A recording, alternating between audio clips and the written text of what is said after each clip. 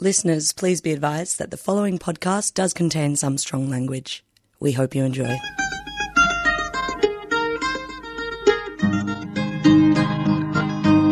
We're putting up new buildings, we're knocking down the old.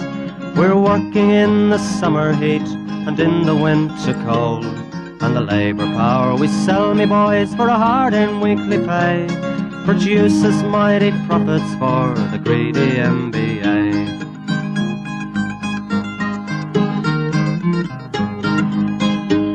And whether we were born here or born in Italy, in Greece, in Spain or Ireland, in England or Fiji, we all of us are workers, united we must stand, until the wealthy bludgers have been driven from our land. Welcome to Creatures of the Industry, an ongoing series of oral history interviews with the people who made the building and construction industry in Melbourne and regional Victoria since the 1960s. These podcasts are sponsored by the Concrete Gang in cooperation with Community Radio 3CR. And break a couple of concrete pours to back our log of claims. So keep your powder dry and hold your head up high. It's class to class and face to face, our limit is the sky. We've got a fighting history and we never will be cowed. Our builders' labour is a name to make a man feel proud.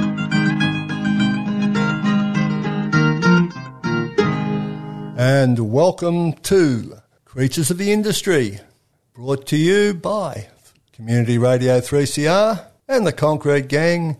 And a show today is with our special guest, Greg Phillips, the one and only. How are you, Greg? Very good, Ralph. Excellent. And if you enjoy this podcast, feel free to contact Creatures of the Industry on all one word, lowercase, Creatures of the Industry @gmail.com, and let us know what you think. So, Greg, let's start at the very beginning. Where were you born and what time of the day was it? No, I'm joking.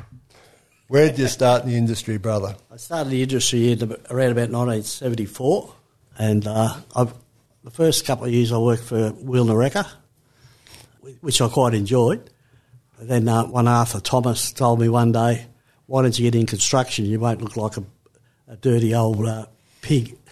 A bit cleaner in general construction. It was, yeah. So I got a gig. I got a gig. I think I worked for a couple of small builders. I've worked for Thompson Earth Movers at State Bank. I was underpinning at the McEwen's. I was operating an air winch there. In Burke Street? Yeah, in Burke Street, yeah. Pub just across the road? Yeah, I couldn't help but go in there. 6 pot lunch and back to work.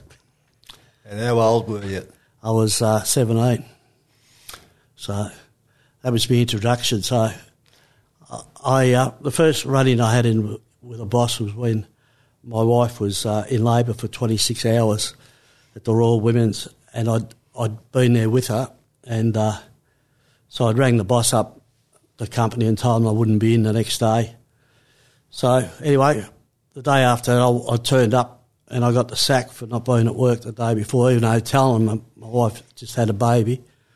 So constantly I rang the BLs up. It was my first really encounter with the union. So I rang them up and they come down, and duly I got instantly put back on, and the foreman happily got the arse. Do you remember the organiser? No, I don't, no. That's the problem. And consequently I knew them all, but at that time I didn't know. So you're 17, it's 1974. Yeah. You're the youngest old-timer I've had on this show. Well, I'm the youngest youngest stalwart when the stalwart started. So after I was not working when I think it was a 76 lockout. Yeah. The one and only, 75 into 76. Yeah, I was a creature of that. So yeah, picket lines and shit. I was. So how'd you come to start in the industry? How? Was it a family thing, or was it just work was available? There was plenty of work, and I I'd left school when I was 14 and a half, so I didn't like school, so I got an exemption. And in other words, school didn't like you either. no, it didn't. It made me, school made me a state ward, and I went to Tirana for 6 months for truancy. It locked me up and made me a state ward, so I wonder why I'm angry. Well, yeah, it's probably a natural move to go into construction because it was pretty rough and ready, and I found it wasn't too judgmental, I don't think. not at all, because when you're at that age and you've been playing up in your early years, whether you went to Tirana or Petrich, I mean, there was no ifs or buts if you joined the Builders Labourers Federation because they didn't care what your background was. I mean, they're just happy to have you under in the fold. So, I mean, they just accept a move open arms. So. And when you came into the industry back there in the glory days, how'd you find it? Yeah, good. In terms of the conditions and the conditions, how we worked. the conditions were shit. I mean, you take it today, and look, I tell a lot of young people that if it wasn't for the likes of a lot of older men than me, and including myself, I mean, the conditions they got today, we had to fight and lose time and battle the boss over. And I'm just talking about basic things like coffee and sugar, air conditioners, things you just take for granted today. I mean, I'd been on sites where your drinking fountain was a hose going across the building site, and that's what you got your water out of. And I mean, some jobs, they were sitting on their cement bags and shit like that and having their lunch. So, I mean, I've seen a lot of changes, so for the good. But it took a struggle, took a lot of fighting to get it. But, I mean, when I started, there was no C-Bus, no Incolink, no Co-Invest, no nothing. So I take my hat off to all the men and women before me and after me. So Now, let's just go to that site that you were talking about earlier. McEwen's, you're basically operating a winch to some blokes who were down below the surface, digging out and reinforcing, I guess. yeah, I don't know the underpinning to stabilise McEwen's. It ended up getting pulled down anyway, but a few years later, so it was pointless. But anyway, it was work for us. Having been bought out by Bunnings. Yeah, but no, it was a serious job. I mean, you've done your best. I mean, you keep yourself tidy. Keep yourself well away from the edge because the miners would be growling at you. Stop kicking fucking shit down there. Yeah. And all you're doing is doing them a favour. Well, I think you said to me before that those blokes were Irish and they were stuck down there. They weren't claustrophobic. No, they were thirsty though. They were thirsty. Yeah, I was coming to that.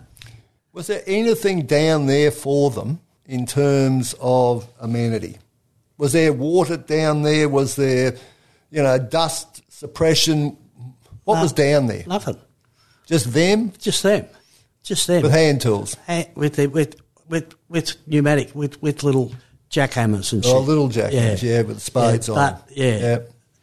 And a shovel and a pick. And that's all they had. And they relied on you. Any hearing protection? Nah, not then, no. Any masks? No, nothing. That was non-existent in the days. So they made it up as they went along? Yeah. And a few long necks got them through? Long necks got them through the afternoon, long afternoon. Yeah, well, that was interesting. I mean, they were all good blokes. I mean, it didn't matter the age of them. You were accepted if you were, like I was 17, you got an adult's wage. And if you had a job in a supermarket or in a factory, you'd be getting 17-year-old rates. And the policy of the BLs was you did the same work, you get the same pay. So you were on adult's wages at 17. Yeah. And even in those days, it wasn't a bad wage. No, it was a good wage, wasn't it? It was a good wage. I mean, and there was side allowance, and in the city there was a better side allowance than in the suburbs. Yeah. And, there was some ups to all of this, but it was rough and ready. It was rough and ready. I mean, you go to branch meetings at 7 o'clock once a month on a Tuesday night. I mean, we've been at the pub since 4, and you get in there, and poor old Harry Danaher was the president, and he'd be banging his gavel, telling us all to shut the fuck up.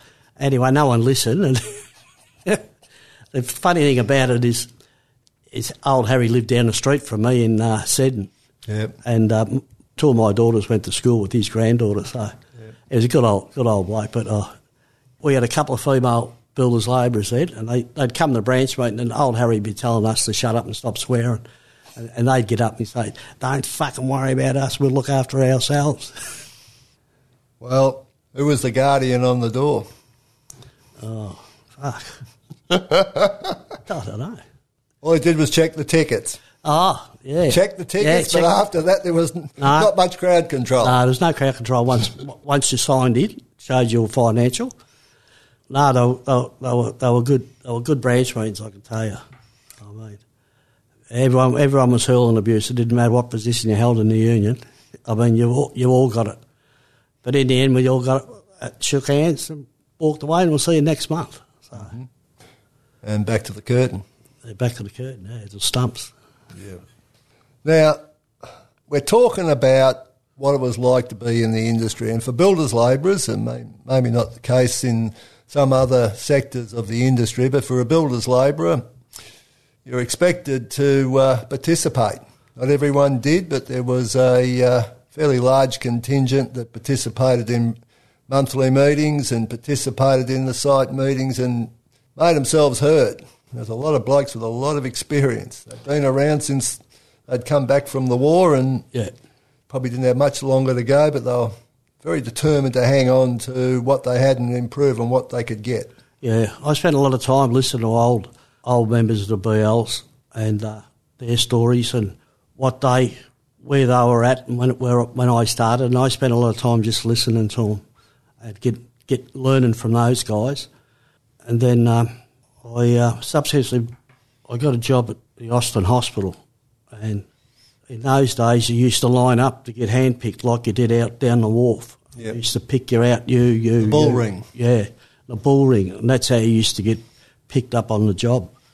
So anyway, I got picked up by a subby, and it was the start of the Austin Hospital, and I was made the shop steward. And on this day, Tammy Fraser. You were made the shop steward. Before we go on to young Tammy, you were made the shop steward. How did that? I was elected by the members on the site. Not that you wanted to be the shop steward. It didn't worry me. I don't mind taking it. Okay, now we're getting down to it. How old were you at that stage? 19. 19. Let me suggest to you that there's a bit of jacked up lair about you. A little bit mouthy. Yes, very much so. And still am. Yes, as long as I've known you. And you would have had, well, this is what a bloke described to me one time. He's driving up Swanston Street in his Holden Kingswood. He's got a tape in the cassette player. It's Acca Dacca. I got the jack. He's got his window down and he's got his elbow hanging out. Was that you? Yeah. or many people like that. Many people like me. Yeah. And at what point and how did you go from being, let's say, a bit of a ratbag, jacked up lair, to being a bit more than just a member of the BLs? You had a view, you came to a view that something had to be done. There was some politics in this. There was some view about the bigger picture, the long term. Where did that happen for you? Well, that happened out of going to branch meetings, listen to a lot of old members on site. And I mean, for what we had, and for, like when I say there's no Inca-Lincoln sea bus then, there wasn't. And I mean, we were just struggling it's good money and shit like that, but I mean, the politics comes in because what you face with day in, day out is you're treated like shit by not only the boss, by your government. They think we're all standover men and fucking thugs. And I'll tell you what, I mean, I've met a better class of working people than builders labourers. So I got politically motivated when I was still going to Collingwood Tech, and I think in 1967, I think I was. I went to the Vietnam War rallies in my school uniform, and when Queen Elizabeth come down Queen's Parade in North Fitzroy, I told her to go and get fucked. I was standing on the medium strip in the middle. And then another time, LBJ come down. I told him to get fucked as well. So, I mean, authority and I don't get on. So there was something about you and your view of the world which just made you a natural fit. I fitted in well. You fitted in well.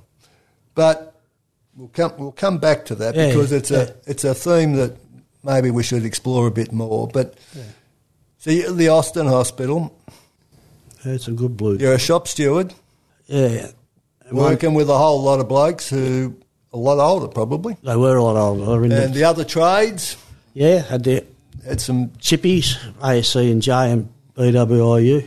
Brickies? Yeah, had brickies. This is early on in the job when it was still down, still a hole in the ground. So it was mainly just farm workers and labourers. And what was it like? A fairly big job? Yeah, big job. And a fairly complicated job. Complicated. On the side of a hill, near a railway line. People everywhere.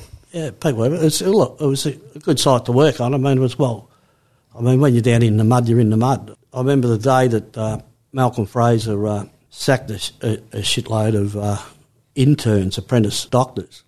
And I had 4 of them working beside me on a pick and shovel in the mud. Yeah. And I was watching them as they were leaving. And what I should have done, I should have got their names and addresses. They would have been top professors and that now. They shook my hand and said, I don't know how the fuck you can do this, with blisters on their hands after an hour. I said, this is too hard, we can't do this. And they were just peeling off. And by 10 o'clock, the 4 of them was gone. So here I was fucking just laughing to myself. So the name Fraser keeps coming up in this conversation. It does, doesn't it? Yeah. So I met Tammy Fraser there one day. You met Tammy Fraser. That's what we're getting on to. Yeah. What happened? I had a chat. I knew a couple of days before she was going to turn up. So anyway, I had a chat to Normie Wallace and Normie Gallagher, and they were of the opinion that you can look after this, Greg. We won't bring it organised down. You look after it, see how you go. I just left it at that. So anyway, on the day, I was there was all these aggies lined up, and there she was with Sir Peter Costain in a white overalls and her gumboots and a silver spade, and surrounded by federal police and local coppers. So anyway, we had a no-ticket, no-start policy. So I put all the boys in the shed and I went over and I said, you stay in the sheds, I'll fix this up. So I walked over and I've gone, this is no ticket, no start. I said, we don't have scabs working here. Anyway, I was told to mind my business and pushed out the way and I just go and get fucked. Anyway, I just barged my way through on it and I thought, and I kept telling them, no ticket, no start, you're a fucking scab, get off the job. Anyway, as it turned out, I thought, I'll go to plan B. So plan B was, all right, you shovel your 4 shovel loads. So she puts 4 shovel loads into the bottom of a crane pad. Anyway, so she puts the 4 shovel loads. I thought, I'll fucking be smart, are you? I said, I'll let you fill it all up. So they filled it up with the concrete, and then I said, she fucking wandered off. So I said to the foreman, I want her 4 shovelfuls out. So he goes, these are 4 shovelfuls. I said, no, they're on the fucking bottom. He said, what do you mean? I said, we're going back to the fucking shed. And that was put in by a scab. It can be taken out by fucking scabs. We sat there for the next 3 days in the shed, got paid all lost time, and that concrete come out. And then Sir Peter Costain signed her up into the BLF, and the receipt and the silver shovel went into the federal office of the BLs. So that's my little claim to fame there. That's your long and abiding relationship with the Fraser family. Yeah. And but digressing slightly, was that just before her husband decided to have a royal commission into the BLF? Oh, well, every Liberal Prime Minister has had a royal commission into the BLF up until the last Liberal Prime Minister. Yeah, this current day. So they'll have royal commissions every time they got up. Yeah. Anyway, it's Austin Hospital. You're the shop steward.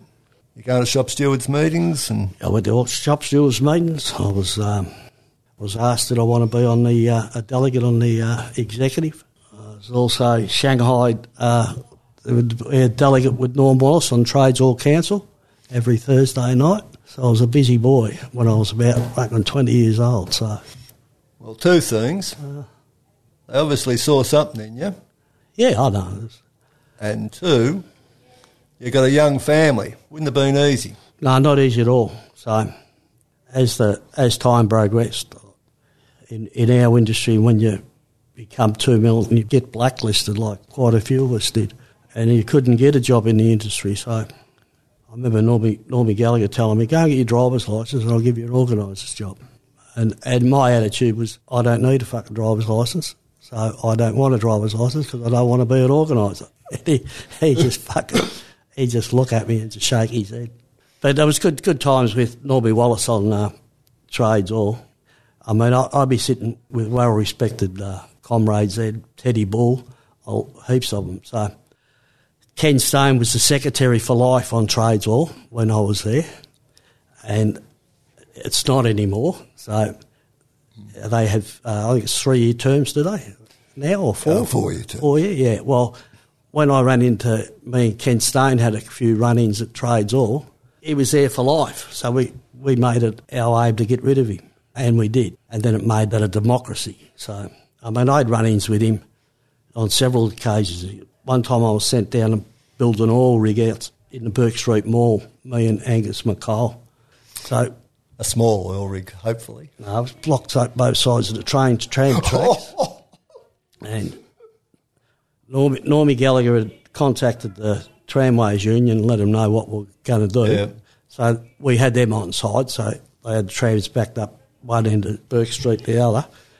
So we built this oil rig right in the middle of the Burke Street Mall, then walked off and left it there. And the whole idea was the Aborigines at Nookabar in Western Australia, Exxon was going to drill there. So the builders' labourers had a policy of fucking standing up for people like that. So we said, well, if they can drill at fucking Nookabar, we'll put one in the middle of Burke Street Mall and they can get fucked. So, which we did, and then I walked around to St Paul's Cathedral, and they had the Aboriginal Tent Embassy there at the time, and I was in there having a couple of long necks with Gary Foley, and then I invited them all to come up to the gallery up in Trades Hall that night. I said, because you come up, I'm going to give it to Ken Stone. So I said, I'm going to get you acknowledged in Trades Hall. So, which I did, and I ended up getting thrown out as usual. But I had a visit off Barry Kent the next morning, and he come to my place and he said, Normie Gallagher wants to see you. And I said, what for? And he said, fucking playing up last night. And I said, I'd do nothing that I normally wouldn't do. Anyway, I said, I couldn't be fucking bothered. So tell him to get fucked. Anyway, so he said, I can't go. There's no mobile phones them days. So he said, yeah, I've got to bring you in. You know, you've got to come in. I said, I'll have a shower and I'll come in, Barry. I don't want you into the fucking shit. So I went in there, and the first thing, Norm's come in, shuts the door, and he shakes my hand. He said, well done, son. And he goes, I've spoken to Ken Stone, who was also, by the way, the State Secretary of AA, right? Unbeknown to me, Norm's done a deal with Ken Stone and said, Greg's going to go to AA for 6 months. I've said, go and get fucked. So I played the game. I said, all right, no worries. So Norm gave me a job of painting we owned 2 terrace houses out the back in Orr Street. And we had a couple of old couples used to live there. And when we bought them, we told them they could live there rent-free for the rest of their lives, which we did. Anyway, when they moved out, because I couldn't get a job and I refused to be an organiser, he gave me the job of painting these 2 houses like Paul Hogan did on the Sydney Harbour Bridge. I do one house and I go back and start the other. And I had an organiser for the painters union come around one morning. He goes, Greg, that's our fucking work. I said, go and tell Norm. He goes, oh, you keep painting, Greg. Don't remember which organiser that was, do you? And I'd have to think about it, but I probably would. It's the same organiser. Norm, when Bob Hawke rolled Bill Hayden, Trades all got a Ansett flight, a chartered flight for everybody to go up. So Norm Gallagher gave me a Eureka flag on a 10-foot pole. I thought, how the fuck am I going to get that in the plane? So I went back over to Federal Office and I said, mind that weird, I'll come and get it later in the day when I come back. So I went there and I never even made it to the rally. I mean, I was with a couple of other blokes. I mean, we were supposed to go to this rally, fucking Bob Hawke, had no time for. So, anyway, we went to the pub. And then I said, what's the time? He said, oh, fuck, it's 3 o'clock. I mean, that plane's going back. So we got a cab to the airport, and I rang the cab. I'd said to the cab driver, ring the airport and tell them to hold the plane. so they did. So I've got half a dozen cans of beer, and I've got to go through this fucking metal thing. I give the security guard the half a dozen cans, so I go through, and he gives them back to me, and I have to go up the back of the plane. They put the walkway at the back, so I go up, and guess who's standing at the top of the stairs? Ken Stone, shaking his head. I've just got up. I didn't even acknowledge him. I just got on the back of the plane, sat with the hostesses, drinking me 6 cans of beer. Back into Gallagher's office the next day. What the fuck are you doing? You've been in trouble all your life. Why should you change now? No, not at all. I had a run-in one day with Bob Hawke when he was the ACTU president. He needed a couple of labourers to shift the library in the ACTU house. So he sent me and another guy down there. It was in Lygon Street. No, it was down in... Swanson Street. Swanson, yeah. Oh, yeah.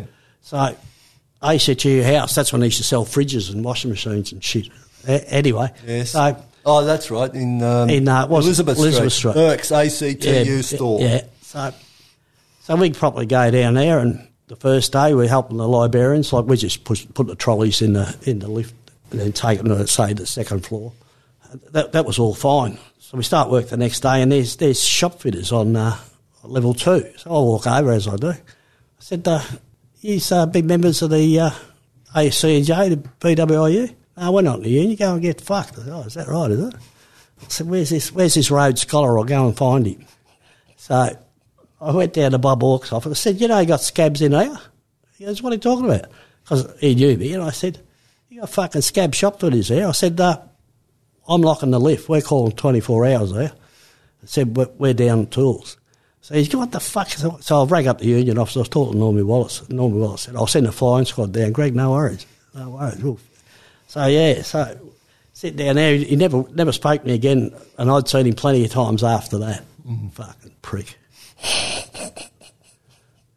Well, just about everyone in the hierarchy of Parliament's got a mention in this discussion so far. Well, I was dealing with bigwigs, wasn't I? So yeah, well... They weren't any better than me. As good as anyone and better than no one, yeah? Yeah, 100%, mate, 100%. Now, they must have kept at you. Who? Norm. Oh, yeah, always. Oh, every day. Kept at you. And when did you get your driver's licence? I didn't get my driver's licence until I was 26 years old. But you became an organiser before then with the BLF. Oh, yeah. Look, one time, Cummo went on holiday, so Normie Gallagher said, listen, here's a beeper and a beeper and a receipt book. Go and organise the city. Little be known to me that he had Mick Lewis following me around an hour after I'd been to every job because I stood them all on their arse. Because the first job I went to was the City Loop at Parliament Station, John Island. And I went there, I rocked up there, and the boys are in the sheds. So I went up.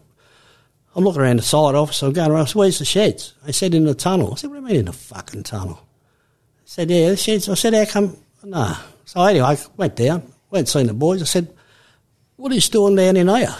And they're telling what they're blowing about now. I said, come, I've got some new sheds for you. Where? So hey, upstairs. I've thrown this fucking site manager out, and there's your new sheds. So I've told John Holland, you can get out of it, you can fuck off. So yeah, for a while they had new sheds up on ground level, so they were happy. But so that was your first tour of duty as an organiser? It was, yeah. I had to go and get my right of entry. It was a bit easier in those days. The federal secretary just wrote it out. Yeah, it was good, yeah. No boss had a say in it? Nah, none at all. But they were good days. I mean, I enjoyed being on the trades hall. The executive was good. I didn't mind being on the executive. They were all good blokes on there. So, I mean, I learned a lot from those people. So who were you on the committee of management, the executive with? Normie Wallace, Normie Gallagher, Johnny Cummins, Angus McCall, myself, Donnie McGregor. I think that's who made up the exec then. Harry Danaher was the president? Yeah, old Harry, yeah. I forgot about old Harry. Yeah, and we used to meet every Wednesday. Down in the basement. Down the basement, yeah. So The big table. fucking big table, yeah. Yeah, they were right. They were good meetings. I mean, lots come out of that. I said, for all the policies and the planning, I mean, I take my hat off for Normie Gallagher and Normie Wallace, and later on Johnny Cummins. But, I mean, the superannuation, I take my hat off to Normie Wallace for being a lot behind that, getting us our super, for all the work that he did behind the scenes for that. Now, let's just have a little jump backwards. Yeah. You've been in the industry now for probably, 6-7 years? Yeah. A bit longer? Yeah. Late 60s, early to mid 70s was a period of intense industrial activity around improvements. Yeah. What do you remember were the main issues? This is before we get to super, before we get to redundancy. Long service leave was certainly one of them. Yeah. But what other issues were getting fought out on jobs? Well, You've sort of mentioned them, but talk about the campaigns. Yeah, well, there was a 38-hour-a-week campaign. We had a campaign for that. With that, we used to take afternoon smoko every day for 15 minutes. And the boss used to, because in those days you were paid by cash and in an envelope, your pay packet had a letter in it saying your wages have been docked 2.5 hours this week, so your holiday pay will be cut accordingly. So we just kept doing it anyway, fuck them. So anyway, we just kept doing it. We won it anyway, so fuck them. So, I mean, when the boys, this is the MAS, the Builders Labourers Federation, when we got our mind set on something, there was no stopping us. I mean, some of the amenities that we had to put up with were absolute shit, and I mean, there was none. So I remember when we got air conditioners, I mean, I think we were one of the first jobs, and we got a shower, but all this shit we had to fight for, they wouldn't give it to us. But I was always happy to go to war with the boss, you know what I mean, for a reason. So I'd been... That's where the politics comes in, isn't it? Yeah. This is about something more than just you. Yeah. It ain't all about you. No, it wasn't about me. It's about doing something. It's about the industry I worked in and the people around me. Yep. And I mean, what's good enough for me is good enough for them. So, I mean, it's to leave no one behind. I mean, look, I had no time for the boss. I still got no time for the boss. People today think the boss gave us all these conditions, you know, all the facilities. But if it wasn't for the likes of older blokes, older than me and wiser than me, we wouldn't have nothing. Nothing. Unless we went and fought for it, they were prepared to give us nothing, the boss. Unless you could bust his balls, that's how I put it down, they bust his balls, you were going to get nothing. And that's just basic stuff. I mean, back in them days, bosses and that had superannuation. The workers didn't have any. Workers had fuck all. So unless we had to go to battle, we were going to get nothing off the employers. Now, the Bible was the Builders Labourers Award, and later the Green Book, which was the Victorian Building Industry Agreement. Yeah. Now, that was fought over and won and lost and improved, and you know, the award, the VBIA, everything was subject to ongoing dispute. Yeah. Inclement weather was written in, inclement weather was reduced, inclement weather was reinstated in full. I mean, there's a whole lot of things went on. Yeah. Are there any particular jobs that you were on, or was an organiser or steward for, where you had to fight out a particular issue, height, money? I had to fight an issue with safety boxes because they were just about non-existent. And I had an incident at the Austin Hospital where a crane was lowering down a backhoe in between the two slabs and down to the basement. And this dogman were down there. Anyway, this backhoe operator got in the way. Anyway, guess what happens? He breaks his legs. Right? Because he shouldn't be where he was. Anyway, so the crane crew was smart enough to lift him out in the crane box straight away and put him outside the emergency entrance. So we had a blue over that because I said to the bosses, look, we want a specified safety box, painted white and a red cross. Because these were non-existent. These were just here and there. So they said, no, you get nothing. So they just got him out in the sandbox or something like that? Just a normal crane box, a timber. They got him out with that. So So I just said, no, I want a white specific box that could take a stretcher, take a person in there. And they said, no, you can get fucked. I said, oh, well, we'll go and sit in the sheds. We'll fucking see who wins this. So This was a Costain job? Yeah. The one and only? The one and only. So I went to arbitration. So Justice Alley was the justice. Anyway, he came out on site to inspect what was going on. So we showed him. It was 4 sub-levels. So you had 8 flights of stairs, 8, to get out. So they brought 2 micro-ambulances with them and put a bloke in the bottom in a stretcher, and they put a crane down the opening in the slab. And so the blue was over a crane box. They lifted the crane box out in 30 seconds. It was out in a minute. It was out in the street. These ambos had only got up one landing with the person. So it wasn't the fucking blue. But anyway, so we go into the conference room, and all these QCs and all these mugs from the master builders are all in there. Anyway, I had nowhere to sit. So Justice Alley said, because I'd have run-ins with him before, so he said, you can come and sit next to me, Greg. And I thought to myself, I've won this blue. Why would a justice say, come and sit, a builder's labourer go and sit next to him? So I did, and he goes, yeah, and he goes, I agree, there should be a safety box here. And he goes, and how many days, Greg? I said, 3. He goes, yep, 3 days lost time. And I just went, fuck yous. So I had a couple of run-ins with Justice Alley, not run-ins with, but I had to go and I represented the BLF at 3 different occasions for my job. The master builders had QCs and a big bank full of lawyers, and here was me by myself representing the builders' labourers. So if you want to get thrown down the deep end, well, that's what I was doing. And I never lost the blue. Now, this does sound a little bit familiar. This was the throw them in the deep end of the swimming pool and hope they can swim. Yeah, 100%. Or, if you prefer a more dramatic analogy, kamikaze pilot. You would have gone well in the Japanese Air Force by the sounds of it. No, well, I would have survived, though.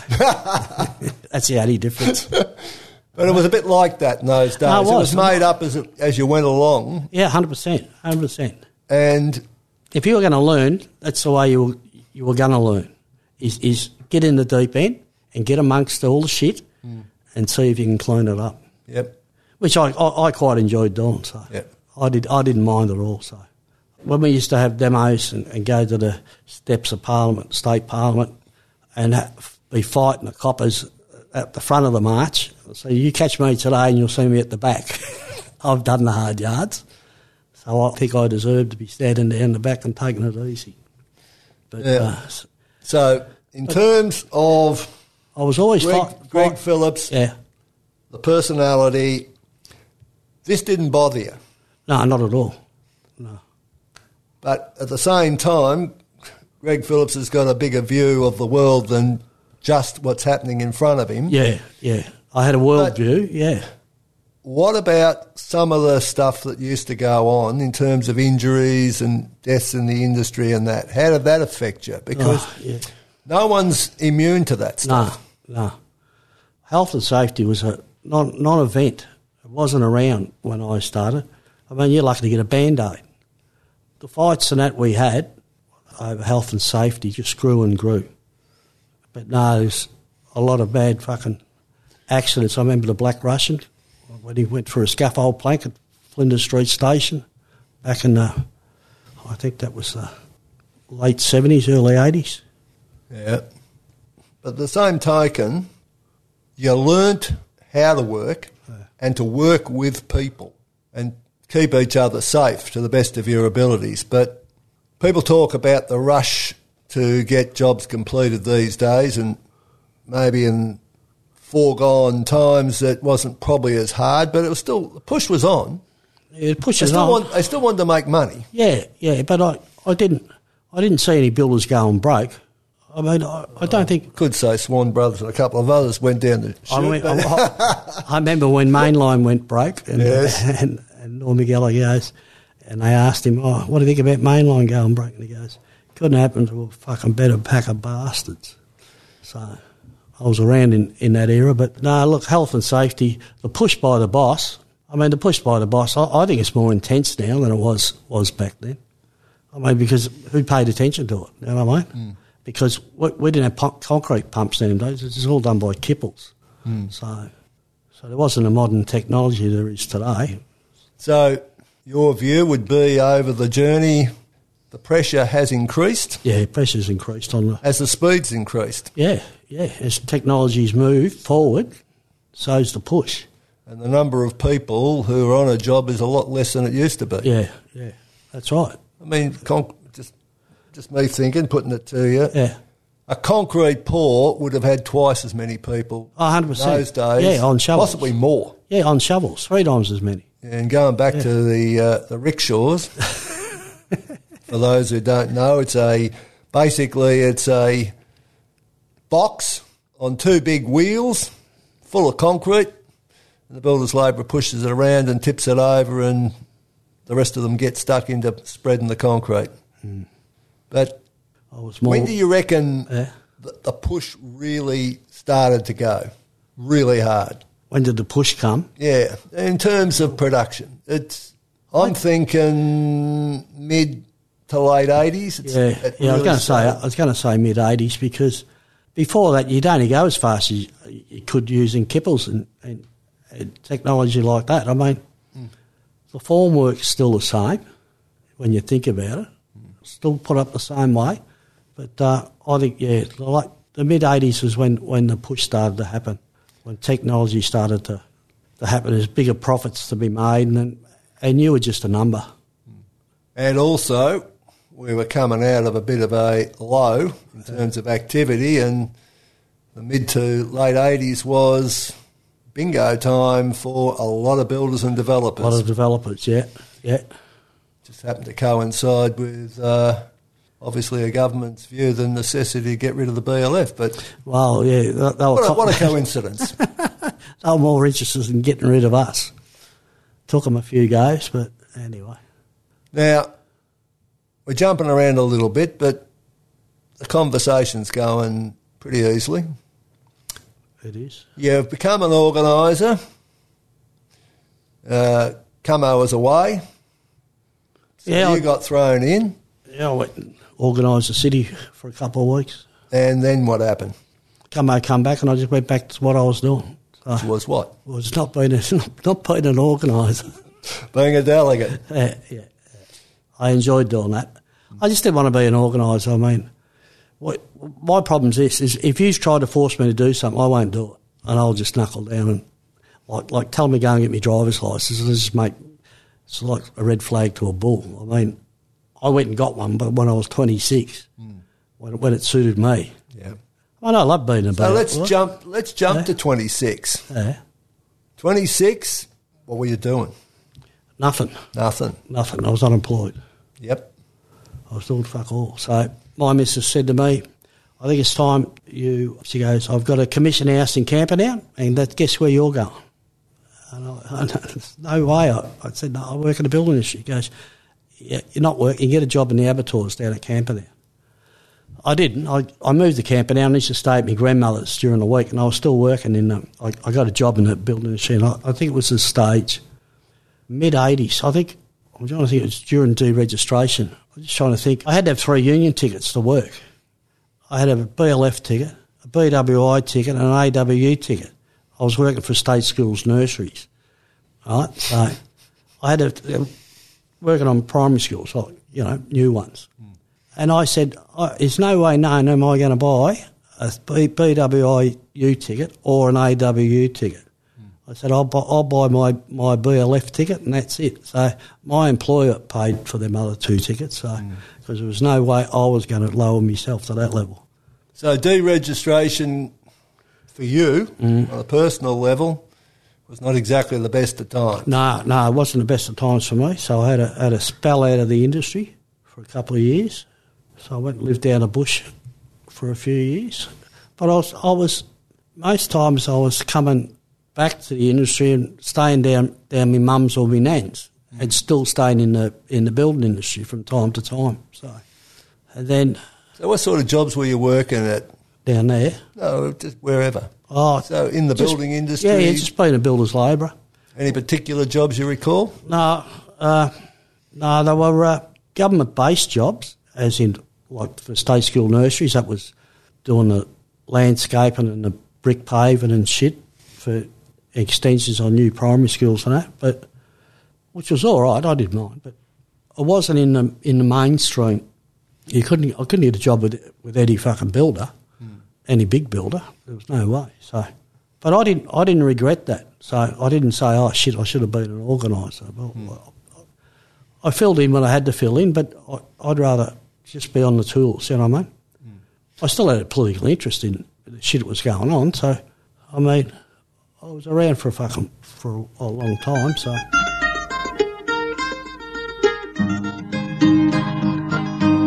We're putting up new buildings, we're knocking down the old.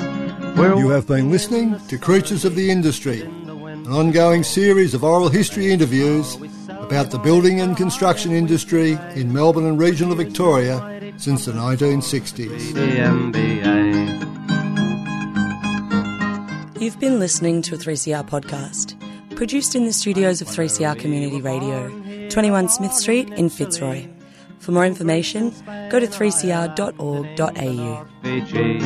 We all of us are workers, united we must stand, until the wealthy bludgers have been driven from our land.